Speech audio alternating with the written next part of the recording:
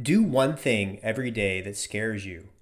Courage is more exhilarating than fear, and in the long run, it is easier. We do not have to become heroes overnight. Just a step at a time, meeting each thing that comes up, seeing it not as dreadful as it appeared, discovering we have the strength to stare it down. Eleanor Roosevelt.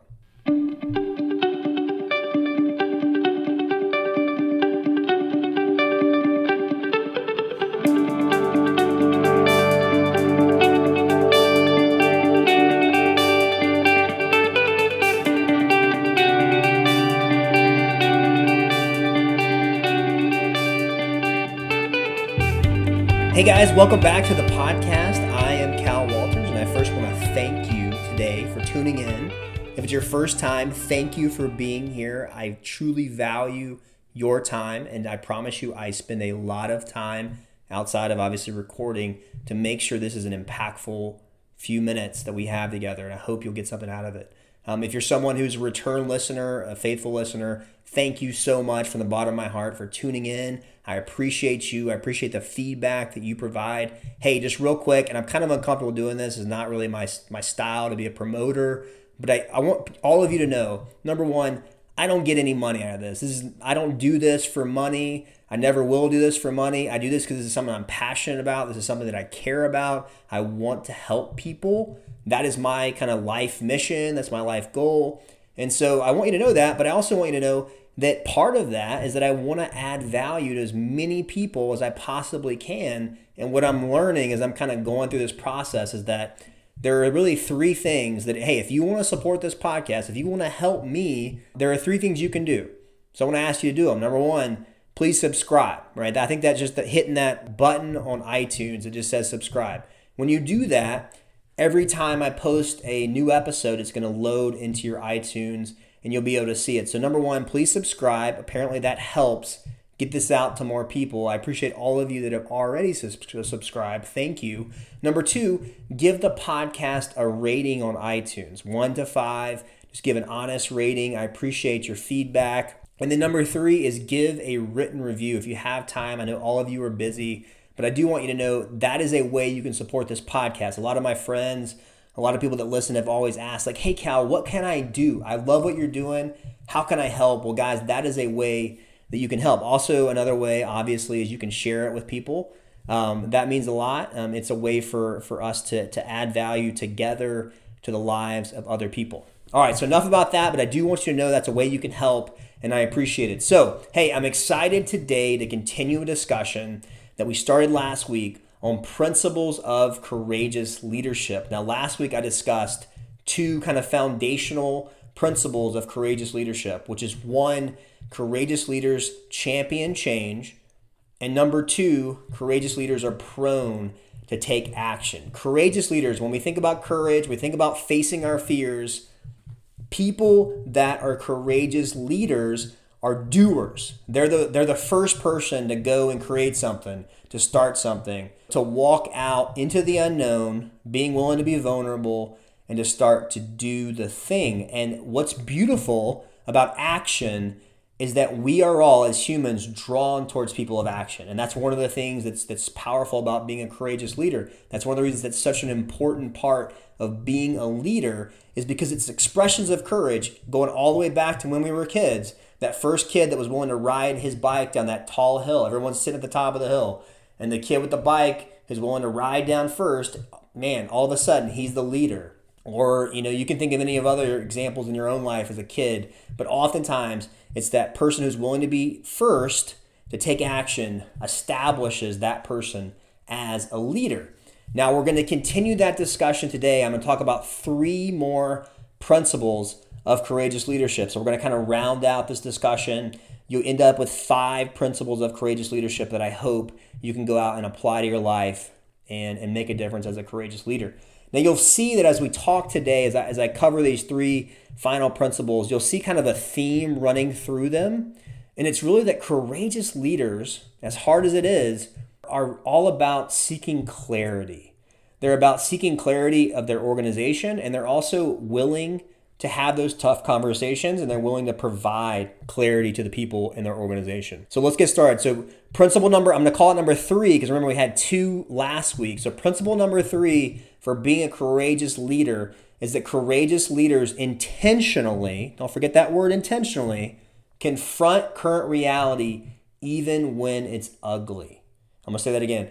Principle number 3 is courageous leaders intentionally confront current reality even when it's ugly. Now, guys, this is tough. This is really tough. Although I guess if it was easy, then it wouldn't require courage, right? But as leaders, it's important for us, obviously, to provide a vision for a brighter tomorrow. It's important for us to be optimistic, to be upbeat, to be growth-minded. So sometimes confronting current reality can be a challenge.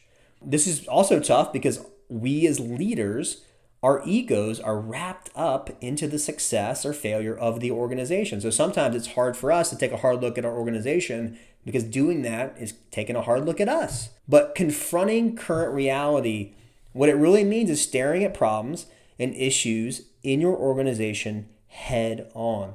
And what it also means is it means fighting our tendency, all of us, our human tendency just to want to ignore problems, because ignoring problems we think is easier because we don't have to deal with them. You and I think we tend to want to look away from problems because it's that fear of the unknown. It's that sometimes it just feels better to live in denial than to confront the current reality. I remember an example I'll give you is when I went to law school, completed law school, and one of the biggest challenges after law school for any aspiring lawyer is you have to pass the bar examination. It's 2 to 3 months of studying after 3 years of law school, all for 2 days of intense testing.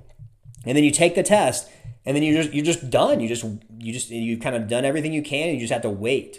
And I remember I took the test in North Carolina. In North Carolina, they only notify people by mail, by snail mail. So I was waiting on this letter to arrive at my house. And I remember when the letter was going to arrive, my mother-in-law was at the house watching our daughter. My wife and I were away on a trip.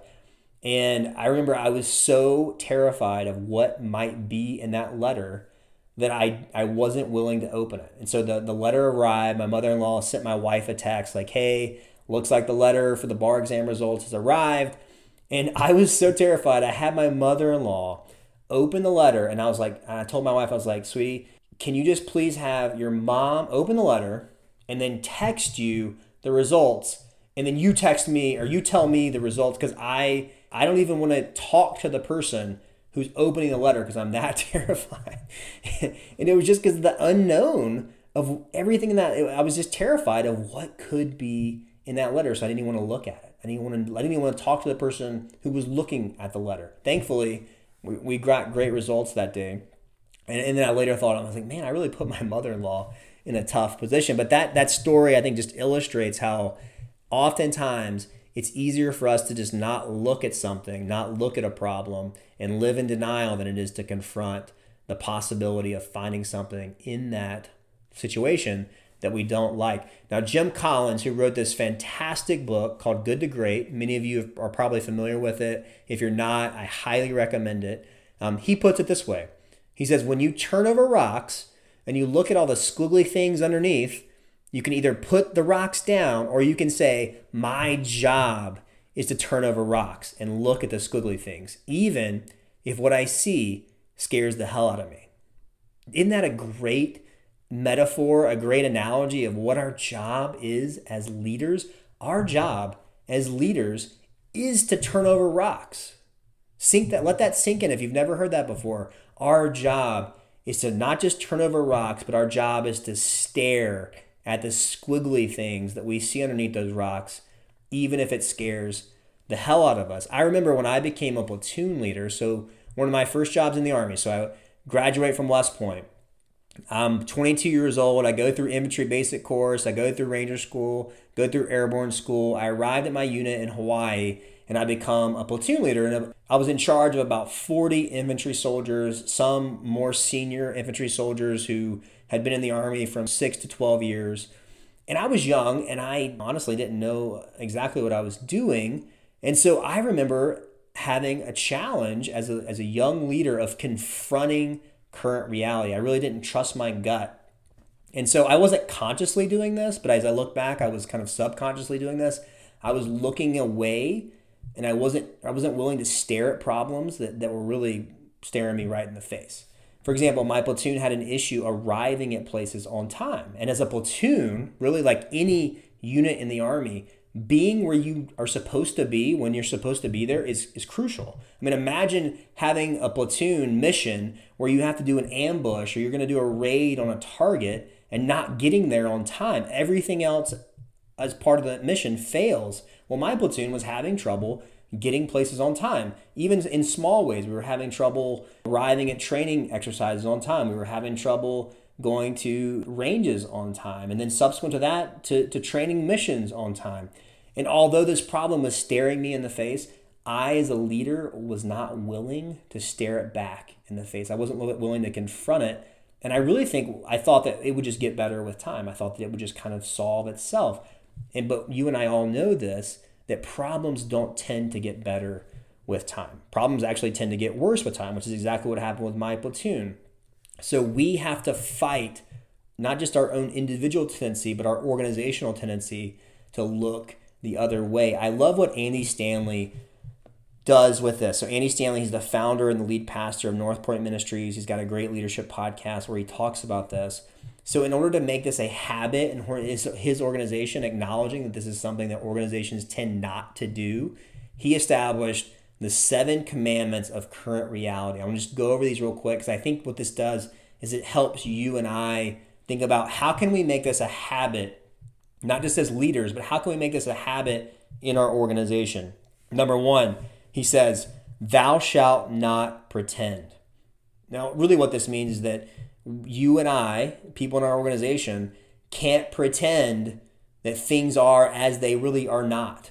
So this just means confronting the reality of where we are. We're not going to pretend that we are something that we're not, and we're not going to pretend that things are going well when really things are not going well. Number 2, thou shalt not turn a blind eye. This kind of goes back to that Jim Collins principle of staring at stuff. When something seems weird, when something seems strange, stare at the issue. Be willing to face it head on. Don't do like I did when I was a platoon leader and I just hoped that things would get better. We have to be willing to stare at problems and not ignore them. Number 3, thou shalt not exaggerate. Man, this is a huge one. How many of you guys have people in your organization or on your team that tend to exaggerate? They tend to say, always, never, everybody. For example, imagine someone comes into your office and says, everybody's having issues with Joe. Or they say, Joe is never on time. Or let's say they come in and they say, hey, all the business development representatives, they never qualify their leads. I mean, all of these are just big exaggerations. And the problem is that exaggerating prohibits the leader from having a true understanding of the problem. I think as leaders, we have to really cut through the exaggeration. We got to ask the hard questions. We got to get to the bottom. Okay, you're telling me everyone. Okay, tell me who has a problem with Joe, because I'm sure it's not everyone in the organization. Tell me the specific times that Joe has been late and why. Did we get to the bottom of why he was late? All these are questions we have to ask to get to the bottom. Also, we have to discourage people from exaggerating. Whenever people exaggerate like that, make it a point of saying, hey, I get you're fired up about this issue, but that type of language is not helpful to me as a leader. I need to understand the reality of where we're at. Commandment number 4 that Andy Stanley came up with is thou shalt not shoot the bearer of bad news. This is so good because all of us love getting great news. So we tend to reward people for giving us good news. So people are quick to give us good news because they know it's going to be well received. But bad news, if you've ever had to deliver bad news to your boss or be someone who receives bad news, it's never fun to get that. And so if leaders don't make it possible and reward people in a way for giving them the honest truth, even when it's bad, well, then you're never going to get it. I mean, ask yourself, as a leader, how are you treating the people that bring you bad news? Do people bring you bad news? If they don't, then that's probably an indicator. Ask yourself, would you want to bring yourself bad news? Are you someone who gets angry? Are you someone who immediately starts playing the blame game and starts pointing fingers? If that's the case, then people in your organization are probably more likely to want to sweep stuff under the rug than they are to want to tell you the reality of the situation. Andy Stanley says this, and I think it's a good point. What's rewarded is repeated. What's rewarded is repeated. So if you are rewarding people that bring you good news, but you're shooting the people that give you bad news, well, then you're probably not getting the reality of the situation. Commandment number 5 that Andy says is, thou shalt not hide behind the numbers. Now, anyone that's worked in an organization long enough knows that this is something that every organization probably struggles with. We can make data and numbers mean pretty much whatever we want it to mean. And so it's creating an environment of trust in your organization where people can be honest. People are not telling you what they think you want to hear. They're telling you what they know the organization needs to hear. So be willing to tell people, hey, look, I don't want you to hide behind the numbers. I want you to give me the honest truth. I want you to help me understand what these numbers mean, but I want you to help me understand the reality of what this data is. Commandment number 6, thou shalt not ignore constructive criticism. I think that goes without saying, but be willing and encourage people in your organization to solicit criticism and constructive criticism, and be willing, especially you as a leader, be willing to take it. Solicit it and take it and apply it. Help people feel like they can be honest and create just an organizational culture of trust. And then number 7, thou shalt not isolate themselves. And that's not just for leaders, that's for anyone in the organization, but especially as leaders, if we're making it impossible to get on our calendar or to get a meeting with us, if we are finding ourselves just kind of, people aren't coming and giving us information. Now, I'm a big proponent as a leader that I do think that it's important for us to have time and space to do what only we can do as leaders. So I'm not saying that, to allow people just to always be able to walk through your door constantly. If you do that, you're never going to get anything done. Or that people just always bring you their problems. If you've never read the article about putting the monkey on the back, or that's not what people should be doing. But people do need to be able to access you. I've had times in my leadership where I feel like I've become kind of a taskmaster. I'm doing something. But what the problem with that is, when I'm always doing something, I'm not accessible to people. People don't feel like they can come to me, or if they do, they feel like I'm distracted. So be someone who doesn't isolate yourself. So hey, important principle. That's why I spent the most time on that one. Foundational, be willing to confront current reality even when it's ugly, and create a habit in your organization to do that. All right, principle number 4, courageous leaders confront their own blind spots. Now, the last principle we just talked about, it's all about organizational reality in your team, your family, your organization. This principle is about confronting your reality, your individual blind spots, my individual blind spots. Now, first and foremost, not only does this require courage, this requires humility. Because in order to confront our blind spots, we have to be willing to, number 1, acknowledge we all have them. If you're someone who thinks that you don't have a blind spot, I can probably tell you what your blind spot is right now. You don't think you have blind spots. Blind spots are something that we all have. And the thing about blind spots is you can't see your own blind spot. Let me tell you just a quick story about a blind spot that I had. So when I was in high school, I learned to play the guitar. And so I was excited about playing the guitar. And so I volunteered to be someone who would lead music at my church. We called it leading worship. So I would stand up at the front, I'd have a microphone, and I would, just play my guitar, and I would sing, and I would lead people in whatever song we were singing. And, I was having so much fun. I felt like I sounded great. And so then when I got to college, I volunteered to be part of this organization that mentored high school kids. And so high school kids would come. We'd have probably 40, 50 of them. And every single week, we would sing songs. We would sing secular songs. I remember singing The Fray. We would sing, Ain't No Mountain High Enough, Sweet Home Alabama, all these, popular songs. And then we would sing, religious songs. But I volunteered. I'm like, hey, I'll play the guitar. I don't mind getting up in front of people. I felt like I could sing well. You find yourself in the shower, you're singing, you think you sound great. And so, I got up there and I'm singing my heart out. I'm just singing The Fray. I'm singing all these popular songs to these high school kids. I've got this microphone. I got my guitar. But I noticed that no one ever came up to me after any of these sessions and was like, man, Cal, you sounded great. Cal, you're a great singer. I really appreciate you being up there. And I always thought that was a little odd. I never thought anything about it because I was just confident, man, I could sing. I sounded great to myself. And then I remember one time my now wife and girlfriend came to one of our sessions, and I was excited to get to sing in front of her. She was going to be able to see me up there. She's going to be proud. Here's my boyfriend up there singing great, leading these high school kids. And I just remember she never mentioned afterwards, she never mentioned, like, hey, Cal, great job. You sounded great. So I kind of thought that was odd. And then fast forward a couple years into our marriage, there was this opportunity that presented itself where I was going to be able to try out to be someone who led worship for a church. And I was like, oh, this would be fun. I play the guitar, I can sing. And then my wife, who's just the sweetest woman in the world, she kindly was like, Cal, you just have so much on your plate. Why don't you just let someone else do that? And I was like, what are you talking about? Like, I don't have that much on my plate. I mean, this is something I'm passionate about. I'm good at this. And then she finally kind of broke the reality to me and informed me of a blind spot that I had. And that is that I was not a good singer. She's like, Cal, I just have to tell you, that is not your area of giftedness. And I was shocked. But then it all came back to me. And I was like, oh my gosh, I remember no one would ever come up to me and say, Cal, you're a good singer. And that all makes sense. And it was because it was a blind spot. I thought I sounded great, but everyone else probably knew, man, this guy's not that good. And so that's the thing about our blind spots, is we have to have people in our life that are willing to tell us our blind spots. And we have to be willing to acknowledge that we can't see our own blind spots as a leader. So what are your leadership blind spots? Another example of one of my blind spots was perfectionism. I used to be someone, and I probably still struggle with this, someone whose perfectionism, which I used to think was a positive quality. It was something I would, if I was ever asked, what's your weakness? I would say, oh, I'm kind of a perfectionist, thinking that was a good thing. But what I've learned is a big difference between pursuing excellence and being a perfectionist. Perfectionism means you never get stuff done. You never accomplish a task in the time that you should because you're constantly pursuing perfection.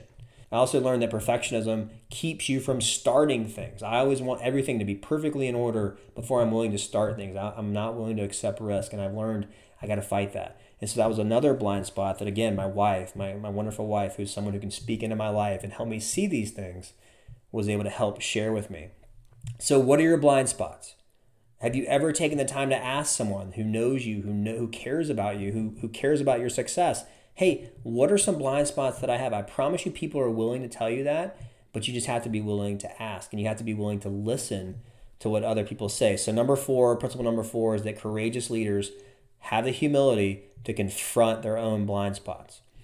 All right, principle number 5, courageous leaders set clear expectations and provide honest feedback. Guys, this is huge. Have you ever had a leader where you felt like you were just working and working and working, and you always felt like you were trying to read their mind because it never seemed like you were doing what they wanted you to do, but they also would never take the time to tell you what their expectations are? Or let's say from a leadership perspective, have you ever failed to set clear expectations for someone and then you wished that up front you had done that? It would have made everything easier if you had just told them, hey, this is what I expect.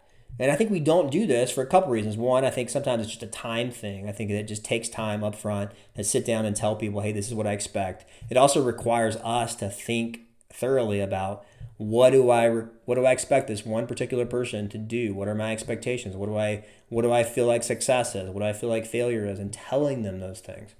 Another thing is that I think we just avoid having these tough conversations. Sometimes it's when we have a conversation with someone, we tell them their expectations, well, then that requires us, if they fail, then we're going to have those tough conversations with them. So sometimes I think we just avoid it because it's harder sometimes to just hold people accountable, so we just will never tell them what we expect of them. In terms of giving people honest feedback, I think a lot of us, we know that conversation is going to be tough.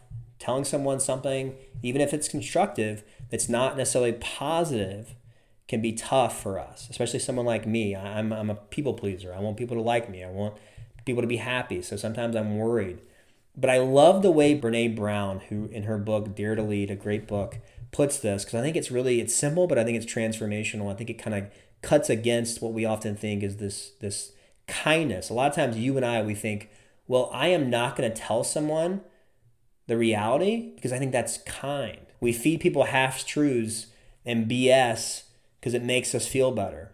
We think it's going to make them feel better. We're not clear about our expectations because it's too hard. We'd rather just hold colleagues accountable and blame them for not delivering. Or we'd rather talk about people than talk to them. And this is the way she puts it. She says, clear is kind and unclear is unkind. And I think that is absolutely a fact.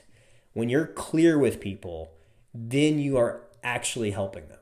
When you're unclear with people, you're not being kind. So whenever you're finding yourself thinking, well, I don't want to tell them, I don't want to have that hard conversation with someone, I don't want to tell them my expectations, and you think that that is a form of kindness, shift that paradigm in your mind, because it's not true. When you're clear with people, when you're honest with people, even when it's not necessarily something they want to hear, but they should hear, they need to hear, that is true kindness in the workforce. Okay, hey, so principle number 5 is courageous leaders set clear expectations and they provide honest feedback to their people. So a few questions I want to ask you to help you apply this to your life and to your organization. Number 1, when was the last time that you took a hard look at your team or your organization? If it's been a while, maybe it's time for you to start turning over rocks and start staring at some squiggly things on those rocks. Go be someone who makes a habit in your organization that avoids that human tendency to look the other way. Maybe take some of those Andy Stanley commandments and set those in your organization. Number 2, how are you treating people that bring you bad news? If you're not treating them well, then you're probably not getting the honest truth about your organization. Are you rewarding only good news and then penalizing people that bring you bad news? Question number 3, have you created an environment of trust where other leaders can be honest and vulnerable? One of the most beautiful things about being a courageous leader is creating an environment where other people can be courageous. So create an environment of trust where people can take risks, where people can be honest, where people can be vulnerable, and allow other people to also be courageous. Next question, do you know what your blind spots are as a person and then also as a leader? If not, who's someone that could help you understand these? Who's someone you could ask? Who's someone you trust? Go and ask them, hey, what are my blind spots? What am I missing? What am I not seeing? And then constantly ask that question. What am I missing? What am I missing? What am I not seeing? Show that humility, demonstrate that courage to be willing to see what you might be missing in your own blind spots. Do the people on your team know your expectations? And is it time for you to provide some honest, constructive feedback to people on your team to help them grow? Are you really being clear with people, or are you being unclear? Remember, clear is kind, unclear is unkind. Hey, you and I never know what hangs in the balance of our decision to be courageous. So please, I want to just implore you, for the sake of a better world, a better future, a better tomorrow for you, for me, for my children, for your children, for everyone in this world, don't let fear hold you back from doing something that only you can do. Don't let fear hold you back from being a courageous leader. Go and do it. You have unique gifts, you have unique talents, you have unique experiences, and only you can do something great with your life. And I believe that you are firmly capable of greatness. But in order to do that, you're going to have to do 2 things. You're going to have to face your fears, and you're going to have to choose courage. You're going to have to choose courage over and over and over again. You're going to fall, but get yourself back up. Go do it again. Go do it again. You can do it. I believe in you. Go make a difference today. We really never know how much time we have. So make the most of today. Don't wait. Be a person of action, and watch that as you exercise courage more and more, how courage gets easier for you and how your leadership grows. I'm convinced that our leadership and influence will either shrink or grow in direct proportion to the amount of courage that we choose to have. Life is short. Go make it count, guys.